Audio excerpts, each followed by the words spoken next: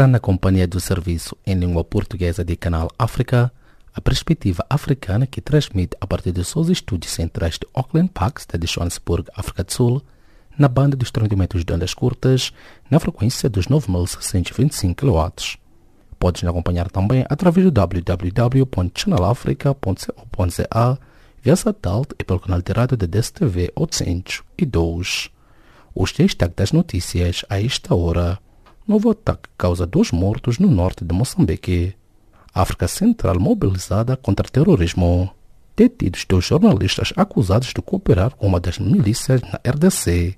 Maltan Malolek já a seguir com desenvolvimento destas e demais notícias. A vossa especial atenção.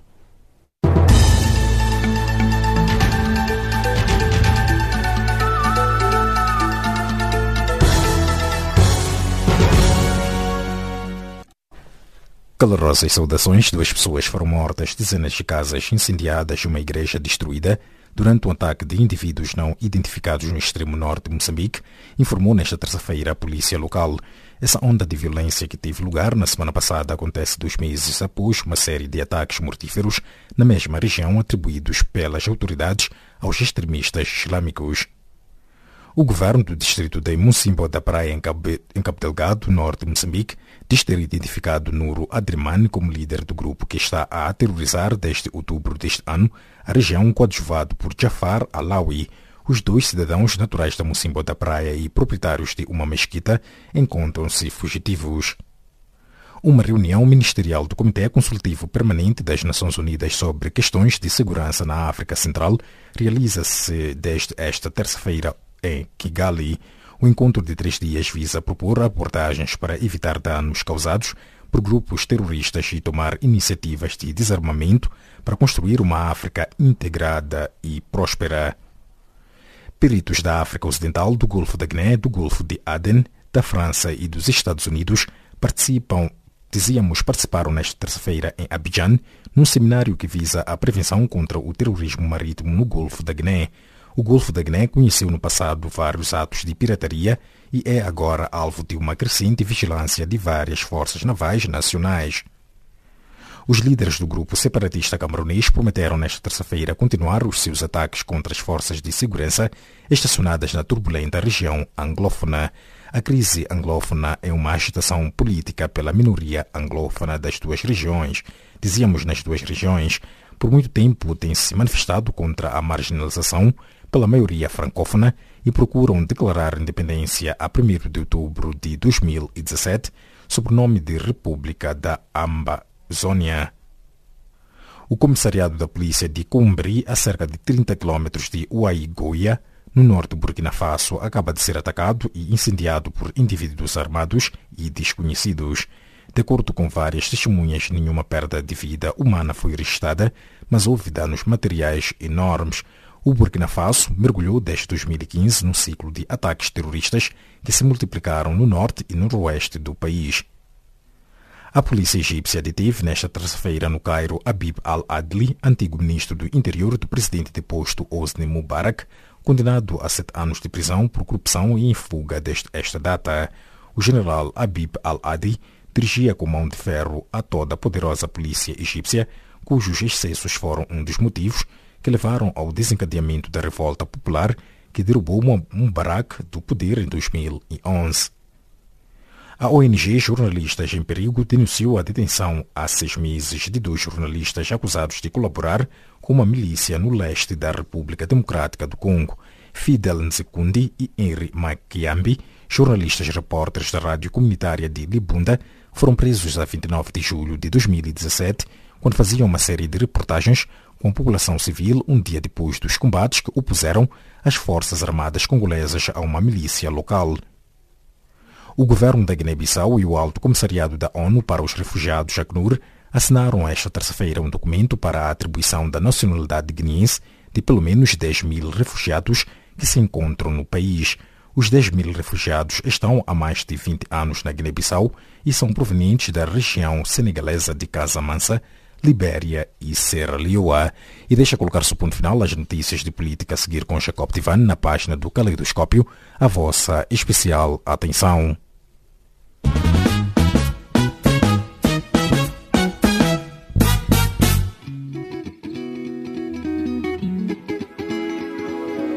Caleidoscópio africano.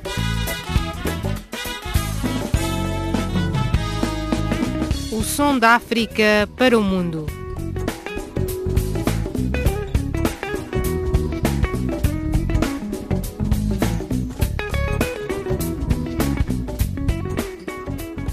Caleidoscópio africano.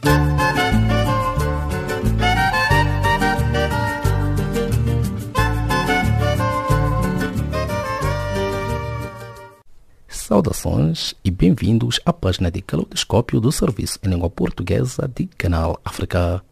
Terminou nesta terça-feira a cimeira do Conselho da Comunidade do Golfo com a resolução de apoiar o Iêmen no estabelecimento da paz e segurança.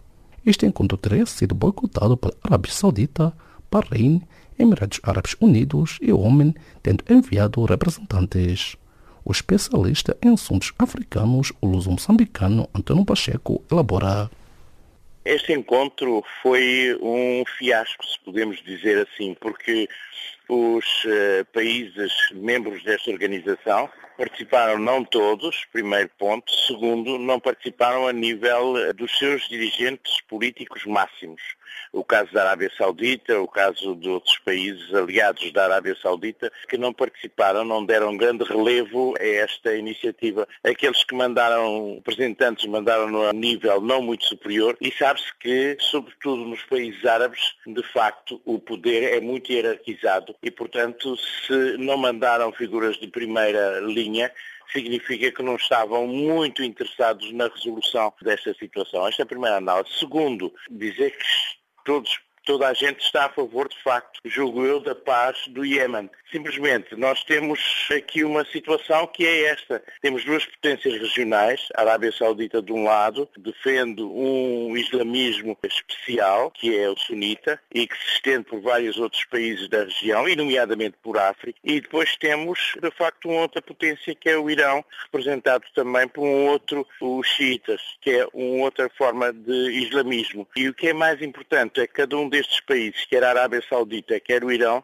representam poderes ligados à forma teocrática, ou seja, a regimes que fazem ligação com autoridades religiosas. E isso é um dos problemas que está aqui a acontecer. A paz do Iêmen é muito, de facto, um problema complexo, sobretudo depois da morte do antigo Presidente da República, que era favorável durante determinado período aos xiitas e depois, aparentemente, estava disposto a negociar com a Arábia Saudita e com os sunitas. Que diz em torno da ausência de países como a Arábia Saudita, Bahrein, os Emirados Árabes Unidos e Oman, que optaram mesmo por boicotar, olhando que eles apoiam a Arábia Saudita, um ator-chave neste conflito naquele país? São países que apoiam a Arábia Saudita e, portanto, estão contra o Irão e estão contra os chamados, aquilo que eles chamam rebeldes, ligados aos movimentos xiitas. Este é, de facto, o grande problema que existe ali na região. Dificilmente esta reunião ajudou a resolver, fosse o que fosse. Tem tido, sobretudo a Arábia Saudita, tem tido um comportamento extremamente aguerrido neste momento, agressivo mesmo poderia dizer. Veja-se a ação no Líbano, com a tentativa de prisão, ou pelo menos de arresto do primeiro-ministro do Líbano. A ação que está a desenvolver com toda a questão do Iêmen. E depois, fundamentalmente, também o que há apoiando movimentos extremistas, radicais, sunitas, em todos os países da região, nomeadamente na Síria. Há mesmo quem diga que, como se sabe, o chamado Estado extremista é apoiado, nomeadamente, por forças da Arábia Saudita. Houve agora um problema que prenderam uma data de dirigentes da Arábia Saudita e pode ser um movimento no sentido da pacificação do comportamento da Arábia Saudita na região. O Kuwait simpatiza-se ou alia-se ao Qatar, que procura uma solução pacífica no Iêmen. Que leitura faz em torno deste assunto? Só de lembrar que esta é uma ramificação de um conflito de dois países, que é a Arábia Saudita e o Irão. O Kuwait, a posição que tem no Golfo, permite-lhe, de facto, quase em frente ao Irão por um lado e bem dentro da Península Arábica, permite-lhe ter comportamentos de mediação que são absolutamente necessários para a sobrevivência do regime. Agora, o problema que se coloca aqui, a Arábia Saudita já está preparada para negociar, seja o que for, uma vez que a grande preocupação deles agora neste momento é a própria sobrevivência do regime, que está abalado por várias crises internas põe em causa os líderes políticos do país, nomeadamente ligados à Casa Real, príncipes que não estão do lado do herdeiro do trono. Portanto, é uma situação, a Arábia Saudita neste momento é um barril de pólvora, que não se sabe para que lado vai virar, nem o que é que vai acontecer. E o que é extraordinariamente é que todas as forças conservadoras do mundo se estão neste momento a aliar aos poderes mais aguerridos da Arábia Saudita. Estou-me a referir ao caso de Israel e estou-me a referir ao caso da administração Trump, que estão nitidamente a tentar valorizar a presença e a ação da Arábia Saudita na região, evitando, nomeadamente, ter uma participação maior na tentativa de chegar a alguma tranquilização da região. Tem sido uma atitude estranha e que pode ter prejuízos para o futuro da região. O que tem a nos dizer pelo fato da Liga Árabe estar atrelada à Arábia Saudita e até aqui continua ainda simplesmente a bombardear o Iêmen, onde a ONU não consegue ter o controle também da situação humanitária? Não consegue ter o controle da situação humanitária, não consegue, aliás, abastecer de alimentos básicos toda a zona do Iêmen, o que é absolutamente terrível do seu ponto de vista humanitário. E, de facto, o problema é que a Arábia Saudita tem, de facto, muitíssimo dinheiro e fornece e alimenta muitos daqueles regimes, nomeadamente, veja-se o caso do Egito. O Egito hoje, o regime do Egito, vive em grande parte com subsídios e financiamentos provenientes da Arábia Saudita. Daí a dependência de todos estes da Liga Árabe em relação à Arábia Saudita, é que eles são os grandes fornecedores em termos financeiros. Análises de especialista em assuntos africanos, o luso-moçambicano António Pacheco, que vos falou de Lisboa, Portugal.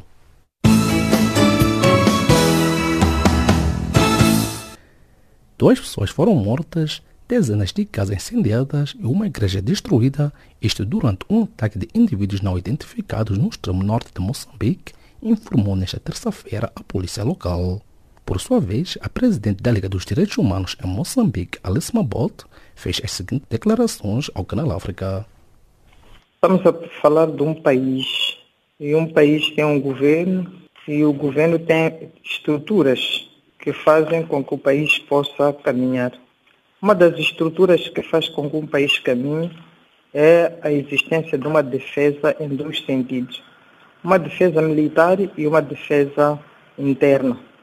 A defesa militar é para questões de agressão externa e a defesa interna é para as questões da administração interna que estão ligados à polícia e outro está ligado aos militares.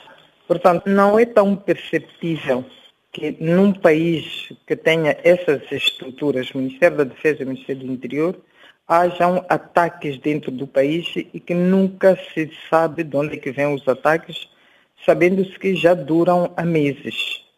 A minha conclusão é, das duas uma, ou os senhores de guerra que moveram Moçambique durante muitos anos e prolongou-se até o ano passado, vamos fazer um ano com o acordo geral da cessação das hostilidades, não estão satisfeitos, estão a inventar uma guerra noutro sítio, ou então não temos um país que está sendo governado, porque em condições normais não pode haver o que está a vir. E eu estou longe e recebo periodicamente mensagens via WhatsApp das questões que acontecem no norte, que são pessoas assassinadas, são esquadras atacadas, são mesquitas queimadas. Há uma série de coisas que estão a acontecer que não tem explicação. Numa primeira abordagem disseram que era o grupo ligado ao Al-Shabaab. Como é que o Al-Shabaab sai da Somália, atravessa mares e mares, chega a Moçambique, que tem, para além daquelas estruturas que eu mencionei, que é a defesa e o interior, tem a polícia secreta que faz o controle do que se passa para a defesa do próprio Estado. Ninguém viu, são estrangeiros, que estrangeiros são esses que chegam no país, fazem, desfazem e vão-se embora. Então não se percebe. E sabe que nós lá temos interesses econômicos bastante grandes. E esses interesses econômicos também podem ter interesse que esta guerra possa eclodir, com o objetivo de poderem enriquecer sem serem controlados, já que as isenções acham que é pouco. Portanto, se há uma guerra no norte, naturalmente que não há de haver fiscalização, produz o petróleo como se produz, isso aí se vai-se embora, porque não há nenhum negociante que diz que não, isto é para favorecer o terceiro. Não temos o islamismo exacerbado como há nos outros países, convivemos com os islâmicos numa situação normal. Portanto, quando alguém quer tentar atacar uma religião, pensa que também tem os familiares que estão nessa religião. Nós nunca tivemos conflitos religiosos. Sim, doutora. Olhando para o número de mortos e danos até aqui causados, que leitura faz em torno da capacidade de inteligência das autoridades moçambicanas em combater o extremismo no país? Não há extremismo em Moçambique. Desculpe, senhor, não há extremismo em Moçambique. Não há extremismo, não há pessoas que pela religião são capazes de tudo. Os senhores da guerra na Nigéria são os próprios dirigentes. Não há interesse. Não há ninguém que vem de fora e possa vir atacar e sair impune. Não há guerra das pessoas que estão de fora. O governo do distrito de Macemboa da Praia, em Cabo Delgado, disse ter identificado Nuro Adremani como líder do grupo que está a terrorizar desde outubro último a região. Que comentário faz em torno dessas declarações? Eu vi uma imagem bastante horrorosa de alguém que é um sheik responsável de uma mesquita que foi assassinado barbaramente porque ele que alberga os extremistas. E não é verdade, não tem nada a ver com isso. Segundo as informações é que você deixou que estes passassem por aqui, são miúdos daqui, você conhece. Se amanhã entenderem que a Alice é que faz isso, não me disseram que eu queria dar golpe de Estado ao presidente. Alguma vez eu reuni com alguém e dizer que é dar, qual é a capacidade que eu tenho de dar golpe de Estado a alguém? Portanto, isso é falácia. Se fosse esse senhor, já teriam eliminado a ele e os seus. Ele não tem capacidade de ir buscar armas novas para vir combater em Moçambique. Não é nada disso. Aproveitam-se de fatos que eles próprios criar a impressão de que isto está a acontecer. Sabe, nós vivemos muitas guerras. Eu penso que a nível da África do Sul foi bom haver uma comissão de verdade e reconciliação, que se soube como é que as pessoas operavam, tanto o OMC como o BUS. E aqui nós não temos isso, não sabemos o que é que estes senhores fazem. Não é verdade isso. Há uma pólvora aqui dentro muito grande e alguma pólvora é mesmo mortífera. Sendo esta uma violação de direitos humanos, qual tem sido o seu papel como líder da Liga dos Direitos Humanos de Moçambique para apoiar os cristãos e muçulmanos em Moçambique? A Liga está em crise. Fracionaram-me e os próprios parceiros acreditaram, aceitaram, de tal sorte que ficou sem um único centro para poder trabalhar. Exatamente porque sabiam que era um empecilho e onde tira dinheiro aos trabalhadores, todos ralham, mesmo que ninguém tenha razão. Não tenho capacidade de trabalhar, estou parado só a olhar e eu que eles estão a bater palmas. Se eu tivesse dinheiro, já teria deslocado as minhas fontes para ir ver o que é que se passa e esclarecer ao mundo. Mas como já me cortaram financiamento por todos os lados, não tenho capacidade de poder fazer um trabalho e esclarecer ao mundo. Mas como o mundo também é dos governantes, aceita que isto acontece, estamos assim, não tenho essa capacidade. Análise de Alice Mabot, presidente da Liga dos Direitos Humanos em Moçambique, falando-nos a partir da cidade de Maputo.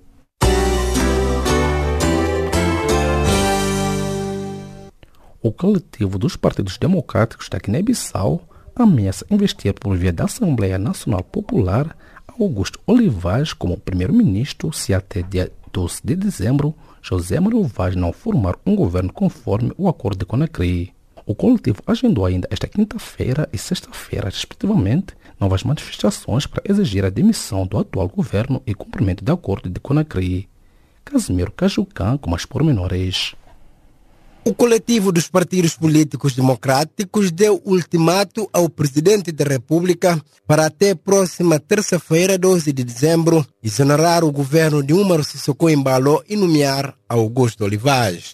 Na conferência de imprensa realizada esta terça-feira, Idrissa Diallo, um dos membros do coletivo, disse que se até dia 12 do mês em curso o presidente da República não cumprir com a exoneração do atual governo, o coletivo vai solicitar ao presidente da Assembleia Nacional Popular a proceder com a investidura de Augusto Olivais como novo primeiro-ministro. Nona data dia 12 de dezembro, para ir nomear Augusto Olivais e para implementar acordo de Conakry. Se José Mário Vaz facilitei dia 12, não pede se substituto legal que presidente da Assembleia Nacional Popular na quadro de Constituição de Guiné-Bissau para investir Augusto Olivais e para não formar novo governo, resultado de acordo de Conakry. Vamos pedir ao seu substituto legal no quadro da Constituição da Guiné-Bissau para nomear Augusto Olivais, chefe do governo, afirmou Idrissa Diallo, líder do Partido de Unidade Nacional. Se a intenção do coletivo dos 18 partidos democráticos se traduzir em realidade, a Guiné-Bissau passaria a ter, a partir da próxima semana, 2 governos. Idrissa Diallo disse ainda que o coletivo vai enviar uma carta ao presidente da CEDEAO para pedir que os membros do coletivo participem na cimeira de chefes de Estado e do governo da CEDEAO, agendada para 16 de dezembro, em Abuja, Nigéria. Não coloca ações diplomáticas a partir de AOS, não por para a carta para o presidente em exercício de CDAO, não amplia para mediador, não pedir para BEI participar na cimeira de chefes de Estado de Abuja, não encontra chefes de Estado. Na mesma ocasião, o coletivo dos partidos políticos democráticos anunciou a realização de 4 marchas pacíficas neste mês de dezembro, tendo as primeiras 2 agendadas para esta quinta e sexta-feira. De acordo com o porta-voz do coletivo, Nuno Gomes Nabiam, igualmente presidente do partido APU-PDGB, as marchas vão continuar até que seja encontrada uma solução para a resolução da crise no país. Quinta-feira e sexta, não resta mais um viagem na rua para manifestação.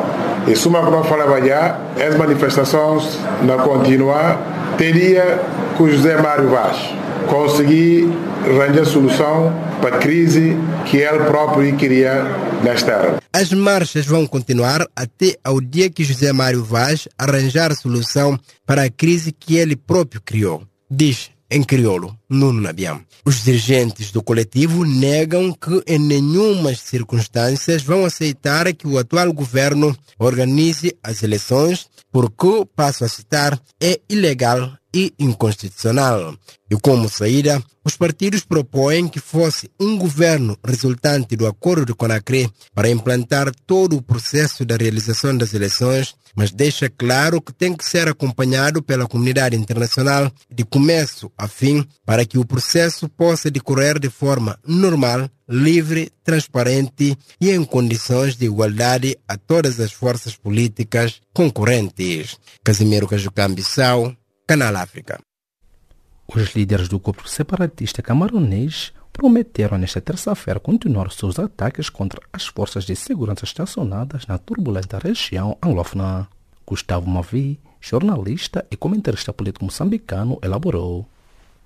Acho que é um mau sinal e, naturalmente, qualquer tentativa de recriar estados que nunca existiram ou que não faziam parte do que era o território durante o período colonial e não é permitido pela Carta da União Africana. O que a Carta da União Africana diz é que deve-se respeitar as fronteiras e a integridade dos territórios, tal como quando se tornaram independentes a partir dos seus colonizadores. Portanto, qualquer tentativa de ir contra isso é uma violação dessa Carta da União Africana. Portanto, é condenável. Podemos assumir que seja esse o desejo da maioria das populações que possam viver no território em que se pretende separar do território nacional, mas mesmo assim não é permitido porque vai contra a lei. Portanto, é o que me ocorre neste momento dizer que essa ameaça de continuar a atacar as Forças Armadas é uma ameaça não só legítima como condenável. E por que contra esta minoria anglófona? Bem, isso não é bastante suficiente que seja porque é uma minoria. Quase todos os países africanos têm as suas minorias. Pode não ser falantes numa língua da ex-colônia, do ex-colonizador, nesse caso dos inglês, ou francês, ou espanhol, mas falam outras línguas. Mas, no geral, fazem parte do mesmo território. Aí mesmo na África do Sul, vocês falam muitas línguas, ou seja, tem muitos povos, se formos a ver nessa base da língua que se fala, mas nem com isso vão começar cada um a querer formar o seu próprio país. Aqui em Moçambique, onde eu estou a falar, é a mesma coisa, tem mais de 200 tribos ou etnias, falam línguas diferentes, algumas completamente diferentes umas das outras, mas nem com isso vamos começar agora a querer formar estados diferentes, só porque falamos línguas diferentes. Aí, nos Camarões, o que acontece é que houve uma parte que era governada pelos ingleses e outra pelos franceses. É como o Canadá, é como os próprios Estados Unidos. Há uma parte que fala em português, ela é inglês, ela fala inglês, ela é espanhol. No caso do Canadá, falam inglês, falam espanhol, mas nem com isso esses países vão se dividir para formar 2 ou 3 ou 4 nações. A China tem 50 tal etnias, mas nem com isso vai querer cada uma etnia tornar-se independente. Portanto, está totalmente fora da razão essa pretensão. Tinha que haver outras razões, outros motivos. Podem pedir autonomia, mas menos dividir o país em partes. Isso não leva a nenhum. É o que está acontecendo na Espanha.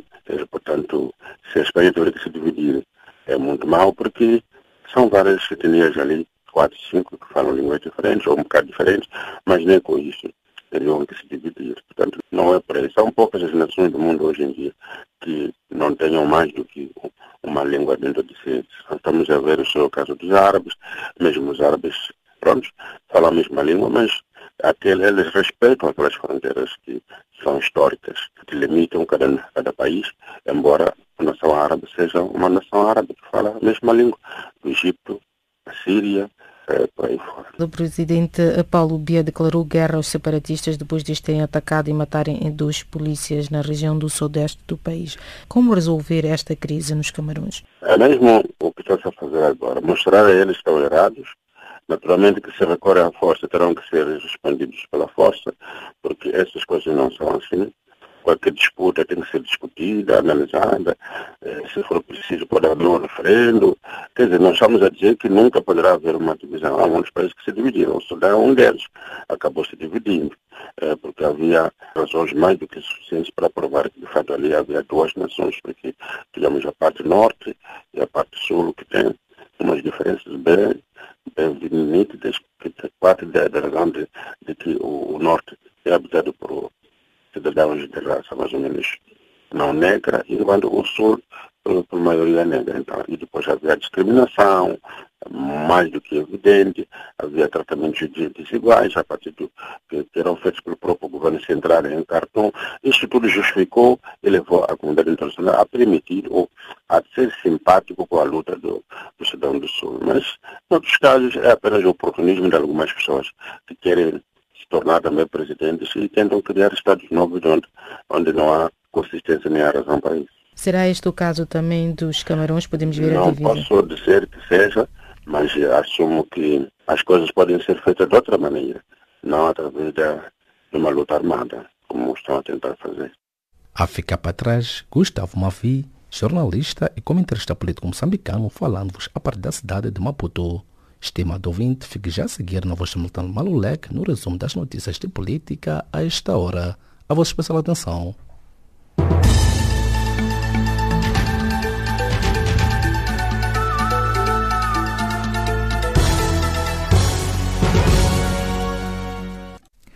Cordiais saudações. 2 pessoas foram mortas, dezenas de casas incendiadas, uma igreja destruída durante um ataque de indivíduos não identificados no extremo norte de Moçambique. O governo do distrito de Mocimboa da Praia, em Cabo Delgado, norte daquele país, diz ter identificado Nuro Adrimani como líder do grupo que está a aterrorizar desde outubro deste ano a região, coadjuvado por Jafar Alawi. Uma reunião ministerial do Comitê Consultivo Permanente das Nações Unidas sobre questões de segurança na África Central realiza-se desta terça-feira última em Kigali. Peritos da África Ocidental, do Golfo da Guiné, do Golfo de Aden, da França e dos Estados Unidos participaram nesta terça-feira em Abidjan num seminário que visa a prevenção contra o terrorismo marítimo no Golfo da Guiné.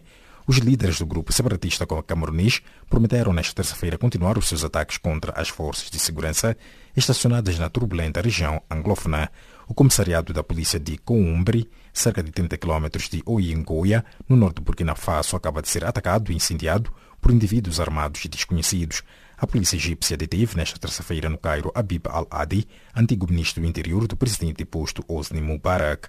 A ONG Jornalistas em Perigo denunciou a detenção há 6 meses de 2 jornalistas acusados de colaborar com uma milícia no leste da República Democrática do Congo. O governo da Guiné-Bissau e o Alto Comissariado da ONU para os Refugiados, ACNUR, assinaram nesta terça-feira um documento para a atribuição de nacionalidade guineense de pelo menos 100 mil refugiados. Dizíamos 10 mil refugiados.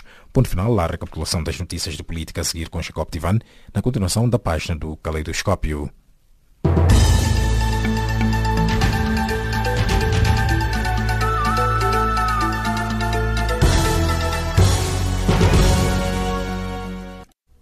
Obrigado, Malten Malulek. Agora sim, dando continuidade à página de Caleidoscópio do Serviço em Língua Portuguesa de Canal África. Cheias, ciclones e doenças endêmicas são problemas que fazem parte do cenário ciclo em Moçambique, eventos com impacto humanitário devastador que o governo não tem meios para fazer face à altura da sua magnitude. Ivone Paulo adianta. O representante do Banco Mundial em Moçambique considera que os custos econômicos com as calamidades no país são bastante elevados e mexem sobremaneira com as finanças públicas. Segundo Mark Lundell, estima-se que mesmo numa situação de paz, os custos anuais com desastres naturais chegam por vezes a centenas de milhões de dólares e tendem a crescer ao longo do tempo, estimulados pelas mudanças climáticas. E explicou que o país precisa, no mínimo, de 500 milhões de dólares anualmente para fazer face ao impacto dos desastres naturais. O representante do Banco Mundial em Moçambique falava nesta segunda-feira em Maputo, no encontro inserido nas atividades em curso no país, face ao período chuvoso que, segundo previsões, irá provocar eventos calamitosos em algumas províncias. Os custos econômicos das calamidades são elevados em Moçambique e insustentáveis. Estima-se que num ano de eventos de baixo impacto, o custo direto para o país é de aproximadamente 90 milhões de dólares, que representa cerca de 1%, um pouco menos, de PIB. Nos anos em que se registram eventos de maior magnitude, os custos, como foram citados na introdução, ascendem a centenas de milhões de dólares, com perdas variando entre 8% e 20% do PIB. Esses custos econômicos das calamidades tendem a crescer ao longo do tempo. Tal fato é agravado pela dificuldade do país em acomodar no orçamento do Estado todas as dotações que atendem à extensão dos impactos financeiros das calamidades. Mark Lundell, representante do Banco Mundial em Moçambique. E usando da palavra na ocasião, o ministro moçambicano da Economia e Finanças, Adriano Maliane, afirmou que é para fazer face às calamidades naturais que o governo acaba de aprovar o Fundo de Gestão de Calamidades, mas que devido à difícil situação financeira que o país atravessa, só poderá contar atualmente com fundos públicos em cerca de 5 milhões de dólares ano. Que passará a receber no mínimo 0,1% do orçamento do Estado, ou seja, 0,1% da receita do Orçamento Geral do Estado. Ou seja, cerca de 5 milhões de dólares, que é manifestamente pouco para a dimensão e para o volume que eu já referi. E que contará com contribuições dos parceiros, de pessoas coletivas e individuais, para assegurar o financiamento adequado, não só para a prontidão e resposta à emergência, como era tradicional com o plano de contingência, mas também a recuperação e reconstrução pós-calamidade. De notar que as autoridades gestoras de calamidades no país continuam a concentrar esforços para fazer face à previsão de inundações na zona sul e centro do país, como consequência das chuvas normais e acima do normal previstas para esta época chuvosa.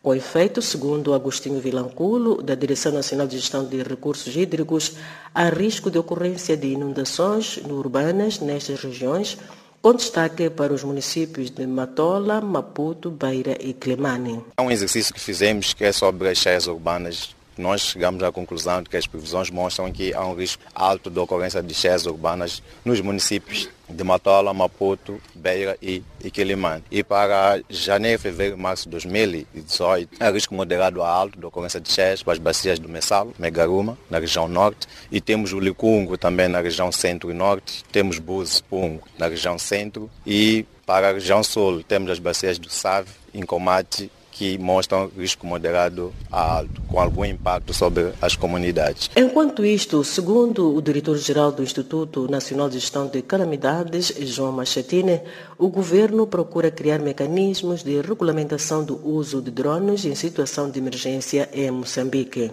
O desenvolvimento dos drones está a ocorrer a uma velocidade estonteante e com uma utilização massiva para vários fins. Estaremos todos de acordo em reconhecer a importância da tecnologia na resolução daquilo que outrora se apresentava impossível.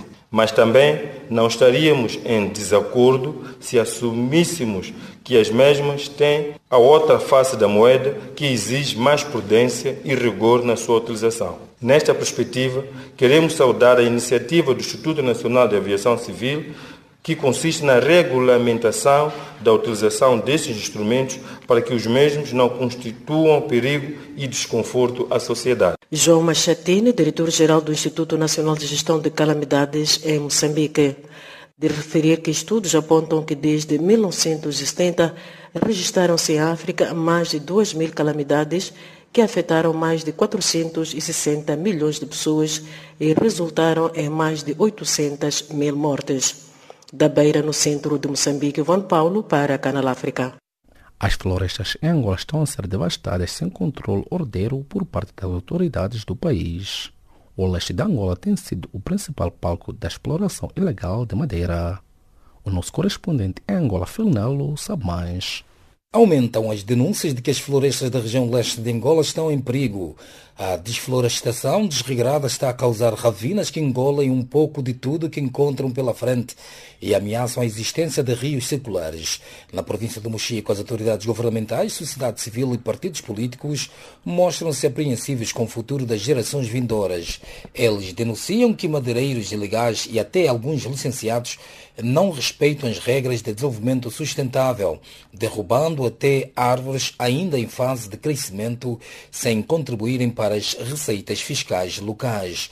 Para contornar esta situação, o governo do Mochico pretende suspender nos próximos dias as licenças de exploração de madeiras dentro em breve. O governador do Mochico, Gonçalves Moandumba, pediu o apoio da sociedade local e em particular ao seu partido MPLA para travar esta ameaça que já está a provocar ravinas nas zonas habitacionais. Há uma exploração desordenada, desorganizada, diria mesmo um crime ambiental que está a ser feito com esta exploração que estamos todos a assistir da madeira, sem controle, sem reflorestamento, não dá nenhum benefício para a província, nem benefício fiscal, nem emprego para os jovens, cria-nos ravinas, está a estragar as fontes, está a estragar as estradas. Temos que dar solução a este problema. Temos que parar para refletir o interesse, o valor, o benefício desta grande riqueza que a natureza ofereceu hoje aqui na província. O governo da província, nos próximos dias, vai fazer um despacho que vai suspender as licenças que existem.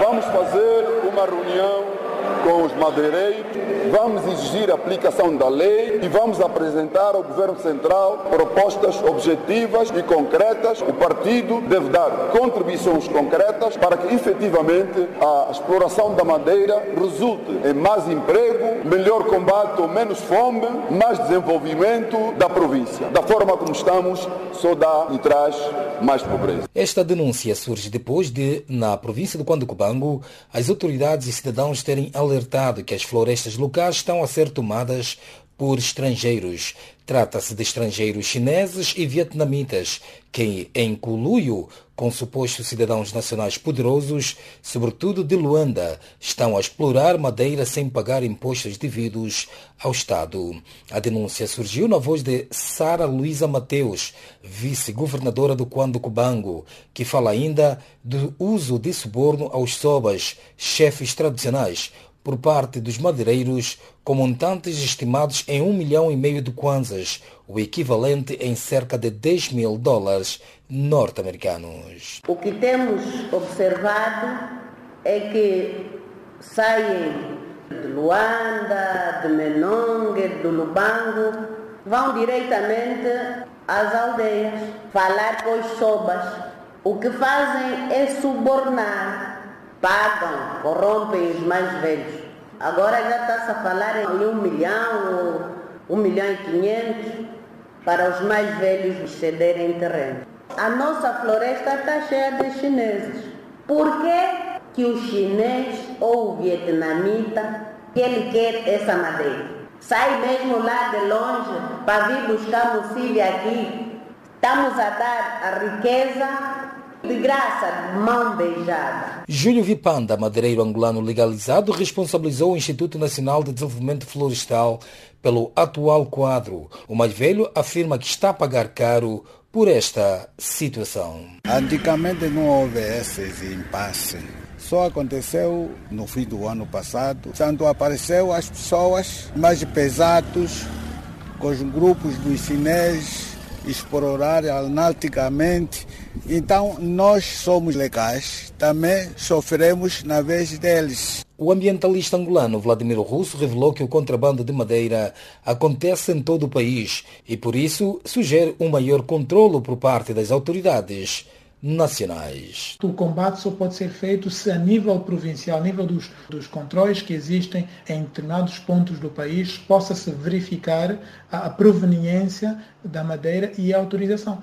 Facto que não acontece na maior parte dos casos. Há madeira que entra em contentores, já não são estouros de madeira nos caminhões abertos, onde é possível verificar, são contentores que vão diretamente para exportação e isto está a acontecer um pouco por todo o país, apesar de estarmos a ver mais reclamações a nível do Mochico, do Cuando Cubango, mas isto é visível bem aqui próximo de Luanda, na província do Bengo, na província do Kwanza Norte, na província do Ixo. Este ano o país aprovou uma lei das florestas e fauna selvagem, mas que carece de implementação rigorosa.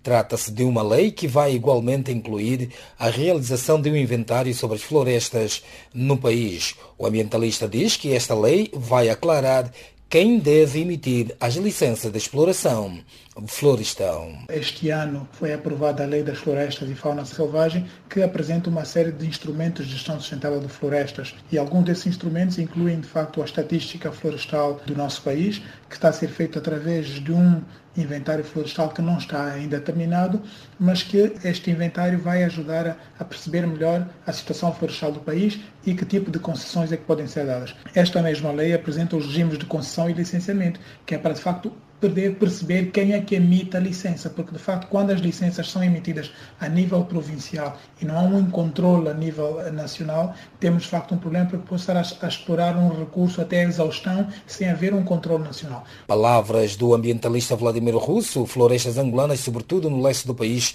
estão em perigo devido à exploração desregrada. Phil Nello, Canal África, Angola.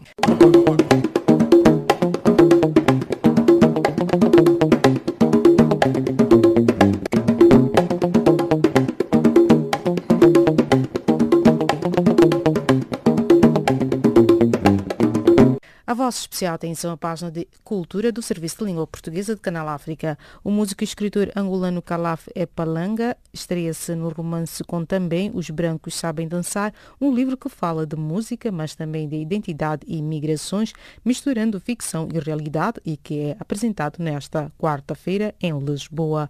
O título do romance poderá ter uma leitura básica sobre a capacidade ou fala dela de os brancos saberem dançar. Por isso optou por dar ao livro 3 narradores, ele próprio, uma professora de dança e um polícia nórdico, este último totalmente o oposto dele. As histórias que cada um conta misturam personagens e acontecimentos reais e outros ficcionados. A Fundação Fernando Leite Couto vai lançar esta quarta-feira o livro intitulado A Descrição das Sombras, da autoria de Maquiavel Pedro Bonde, ou MP Bonde, como é conhecido. O livro a ser lançado na sede daquela instituição em Maputo é composto por 4 partes e resultado da primeira edição do Prémio Fundação Fernando Leite Couto. Segundo Bonde, o livro é uma prosa poética dividida em 4 momentos. Este é o segundo livro de Bonde, depois de Ensaios Poéticos, lançado em março deste ano. Por isso, nos próximos tempos, o poeta quer apenas deixar que as suas obras ganhem própria vida. Um livro de memórias do imperador japonês Hirohito, que inclui as suas recordações da Segunda Guerra Mundial, vai ser leiloado nesta quarta-feira pela Bohams, em Nova York. Prevê-se que o livro seja arrematado por entre 100 mil e 150 mil dólares. O documento, composto por 173 páginas, foi ditado pelo imperador japonês Hirohito a uma série de ajudantes pouco depois do final da guerra. Foi criado a pedido do general Douglas MacArthur, cuja administração controlava à época o Japão. O livro de memórias, também conhecido como um monólogo imperial, cobre uma série de eventos desde o assassínio do barão de droga Manchu Zhang Zuolin em 1928 até a transmissão da redenção do imperador, gravada em 14 de agosto de 1945. A decisão da classificação dos bonecos de Extremoz na 12ª reunião do Comitê Intergovernamental da Unesco para a salvaguarda do património cultural e material foi adiada, devendo ocorrer quinta-feira na ilha de Jeju, na Coreia do Sul. A classificação da produção de figurado em barro de Extremoz, vulgarmente conhecida como bonecos de Extremoz, foi adiada na sequência das sucessivas discussões em redor de outras candidaturas que mereceram por parte dos participantes naquela reunião, que decorre até sábado, um debate mais aprofundado. Dos 49 dossiês apresentados na 12ª reunião do Comitê Intergovernamental da Organização das Nações Unidas para a Educação, Ciência e Cultura Unesco, resultaram 35 candidaturas, tendo sido várias chumbadas, e só 9 estão em votação, entre as quais a candidatura portuguesa. Uma pintura mural realizada no âmbito das atividades permanentes do Festival 7 Sóis, 7 Luas, na cidade da Ribeira Grande, em Cabo Verde, representa a cantora Cesária Évora, obra de street artist português Frederico Drou. A escolha de Cesária foi por ela ser uma personagem da cultura cabo-verdiana, explica o artista, que se dedica especialmente à pintura de retratos de personagens desconhecidos fotografados na rua pelo próprio artista, utilizando as latas de spray como se fossem lápis. A diva dos pés descalços é representada sem joias nem outros adereços, por opção do pintor, que quis representá-la como quando ela era mais simples, antes de todas as viagens e adereços.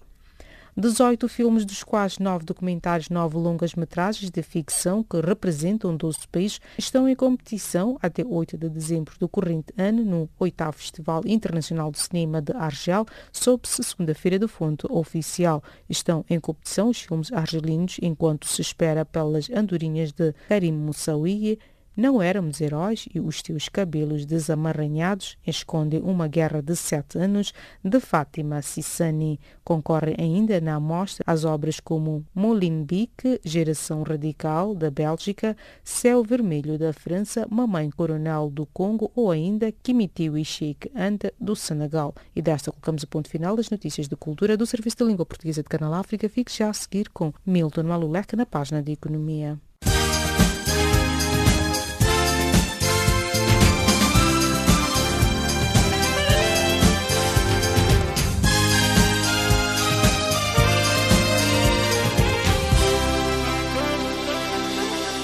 Cordiais saudações e bem-vindos à página de Economia. A África do Sul registrou um crescimento econômico de 2% durante o terceiro trimestre de 2017, anunciou nesta terça-feira a Agência Nacional de Estatísticas. Trata-se do segundo trimestre de crescimento consecutivo e da alta do Produto Interno Bruto PIB, após a recessão registrada no princípio do ano em curso. Esse crescimento, registrado durante o período em referência, de acordo com a agência, teve impacto nos setores da agricultura e minas. Uma queniana foi nomeada diretora do Gabinete de Auditoria Interna e Inspeções do Fundo Monetário Internacional FMI, que realiza exames independentes dos processos de controle interno e de governação da instituição, anunciou a diretora-geral da referida entidade, Christine Lagarde. Trata de Nancy Asiko Ayongo, cidadã queniana que sucede a Claire Brady, devendo a sua nomeação entrar em vigor em fevereiro de 2018. Os produtores nacionais dos mais diversos ramos só poderão vender os seus produtos a nível da região sem tributação aduaneira, caso Angola adira à Zona Livre de Comércio da Comunidade de Desenvolvimento da África Austral SADC. Sem adesão, Angola não beneficiará do tratamento preferencial, sublinhou o chefe do Departamento de Tarifas e Comércio da Direção dos Serviços Aduaneiros da Administração Geral Tributária Santos Mussamon. A Semana do Programa 2017 para o Desenvolvimento das Infraestruturas em África, Semana PIDA, decorrerá de 10 a 14 de dezembro corrente em Swakopmund, na Namíbia, sob o lema Desenvolvimento das Infraestruturas Regionais para a Criação de Empregos e Transformação Econômica. O principal objetivo da Semana do PIDA é fornecer uma plataforma comercial para projetos selecionados com vista a acelerar a sua aplicação. A Sonangol e a firma de consultoria e auditoria PwC chegaram a acordo para o fim do contrato de prestação de serviços de auditoria às demonstrações financeiras individuais e consolidadas da Sonangol e das suas subsidiárias para o período 2017-2019. A anterior administração da Sonangol, liderada por Isabel dos Santos, havia anunciado em outubro último a contratação da PwC para auditar as demonstrações financeiras no período de 2017-2019.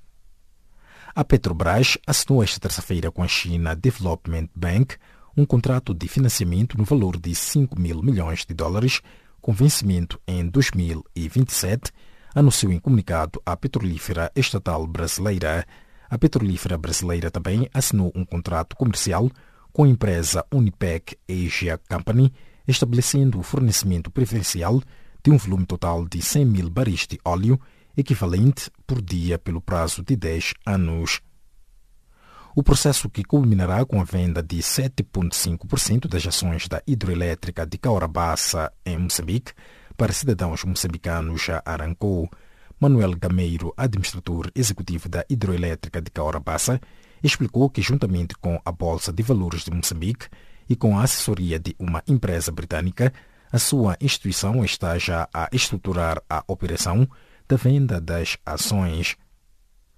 A presidente do Instituto Nacional de Previdência Social de Cabo Verde, Orlando Ferreira, disse esta terça-feira que o país quer metade da população empregada a contribuir para a segurança social até 2021. Orlando Ferreira adiantou que dados deste ano indicam que 41% da população cabo-verdiana, 230 mil pessoas, tem garantia de cobertura da proteção social gerida pelo INPS, mas apenas 38,4% desse total financiam o sistema, o que corresponde a 88 mil trabalhadores. Os turistas gastaram mais de 51 euros na região Porto e Norte de Portugal entre abril e outubro deste ano, na comparação com o mesmo período do ano passado, segundo o estudo do Instituto de Turismo. O Porto foi o local escolhido quase por 51% dos visitantes, que optaram sobretudo por hotéis, 40,4%. As principais proveniências dos turistas foram França, 30,8%, Suíça, 13,5% e Espanha, 9,9%. E deixa colocar-se o ponto final a página econômica do Serviço em Língua Portuguesa de Canal África, a seguir com Jacob Tivan na resenha desportiva. A vossa especial atenção.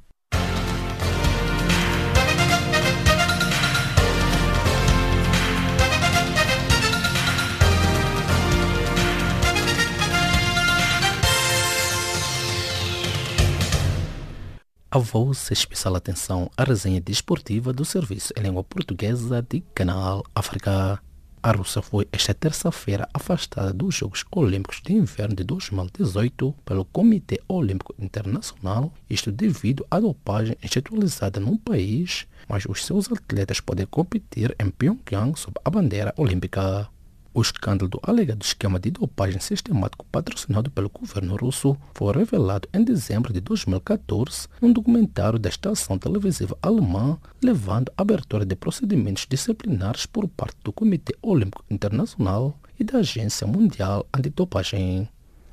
A seleção nacional angolana sênior feminina de handebol perdeu nesta terça-feira diante da Eslovênia por 25-32 em jogo da terceira jornada do Grupo A do Campeonato do Mundo que decorre na Alemanha. Este resultado compromete as aspirações das angolanas em apurar-se para os oitavos de final, estando obrigado a ganhar os 2 jogos restantes, ou seja, contra a Romênia e Paraguai, e ainda assim vai depender de terceiros. Com o objetivo de celebrar os 130 anos da cidade de Maputo, a equipa angolana sênior masculina de basquetebol do 1º de agosto participa entre 14 e 16 deste mês num torneio denominado Intercidades na capital moçambicana. Além do 1º de agosto, o torneio contará com outro representante angolano, Pedro de Luanda, que já juntaram ao Ferroviário de Maputo e a um misto de basquetebolistas da cidade de Maputo. A seleção nacional angolana sub-20 de futebol viaja nesta quarta-feira para a cidade de Cuite, na Zâmbia, palco do torneio da Taça COSAF, que começa a ser disputada na manhã desta quarta-feira no estádio Ata Davis, com jogo entre a Suazilândia e Malawi para o Grupo A. Os palanquinhas estão no Grupo C ao lado das seleções da Namíbia, Zimbábue e Lesotho. Enquanto isso, a seleção nacional moçambicana de futebol de sub-20 defronta esta quarta-feira a sua similar do Egito no estádio Arthur Davis, em partida inaugural do Grupo B do torneio da COSAF a decorrer na sede de Cuite, na Zâmbia. Entretanto, os mambinhas voltarão a entrar em cena no próximo sábado frente à África do Sul no Ghana Stadium. O nosso objetivo nesta competição passa por fazer uma boa prestação e conquistar a taça, garantiu o selecionador moçambicano Arnaldo Uana. Com a derrota frente à Basileia por 2 bolas sem resposta, a prestação de 2016-2018 do Benfica na Liga dos Campeões Europeus é a pior de sempre alcançada por uma equipa portuguesa na história da competição. Com 6 derrotas em 6 jogos e apenas um golo marcado e 14 sofridos, o Benfica supera o registro do Sporting quando na época 2000-2001 somou 2 pontos e do Sporting Clube de Braga que em 2012-2013 amealhou 3. Por sua vez, o Sporting despediu-se na noite desta terça-feira da Liga dos Campeões Europeus ao ser derrotado em Camp Nou por 2-0 frente ao Barcelona. Paco Alcácer aos 59 minutos e Matheus na própria baliza aos 91 foram os autores dos gols que acabaram com o sonho da prova milionária, prosseguindo os Leões na Liga Europa. Juventus, Basileia, Manchester United e Roma levaram para 12 o número de equipas com lugar já garantido nos oitavos de final da Liga dos Campeões Europeus. Entretanto, nesta quarta-feira é a vez do Futebol Clube do Porto entrar em ação. Os azuis e brancos procuram ser o único resistente português na próxima ronda da Liga dos Campeões. Manuel Neuer, guardião do Bayern de Munique, foi escolhido pelo painel da France Football como o melhor atleta na sua posição. O internacional germânico ficou à frente do Buffon e Courtois, respectivamente, da Juventus e do Chelsea. E desta, despedimos de mais uma edição da página desportiva do Serviço em Língua Portuguesa de Canal África.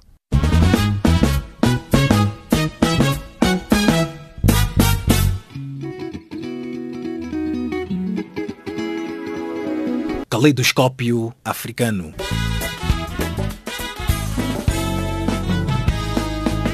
O som da África para o mundo.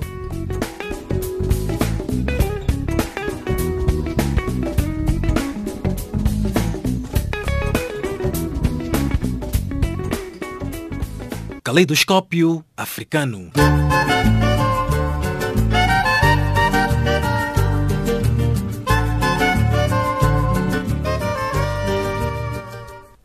Prezado ouvinte, chegamos assim ao fim desta edição.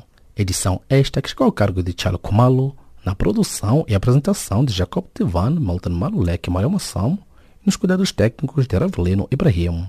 Em nome desta vasta equipe, os nossos agradecimentos, o novo encontro foi marcado para breve. Boa noite, um bom descanso.